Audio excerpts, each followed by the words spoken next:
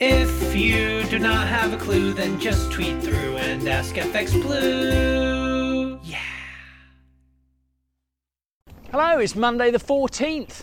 I'm FX Blue and I'm back from a week in France for the market brief. So what have we missed? Q2 GDP data was out on Friday. The economy beat forecasts and posted 0.2% growth. And we had 0.5% growth in June alone, so things may be accelerating into Q3. This week we have inflation data due out on Wednesday. Headline inflation is forecast to be around 6.8%, which is down from 7.9% last month, and the decline will be mostly attributed to falling food prices. Now, call me a cynical old goat if you will, but we can probably expect a bigger drop to be published in September. If there were ever a month for the inflation data to be massaged a little lower, it's September, because the triple lock for state pensions and other benefits is determined by the September data. Come on, Bert.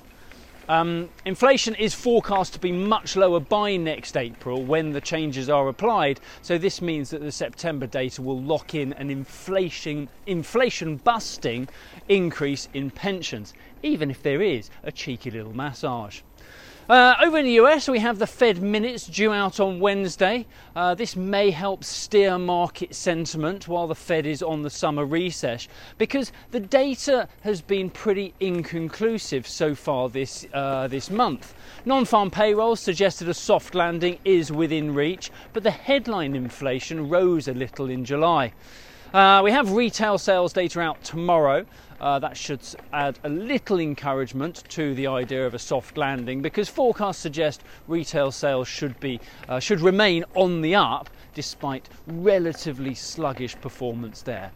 In the market, the dollar posted a fourth consecutive weekly gain, with the dollar index topping out around 102.90 last week. And meanwhile, sterling posted the fourth weekly loss, recording a low of 126.65 against the dollar last week. We kick off the new week from around 126.85 against the dollar. We're about 116 against the euro, and euro dollar is around 109.35 on the open. That's it from me. We're back in business. See you tomorrow. If you do not have a clue, then just tweet through and ask FX Blue.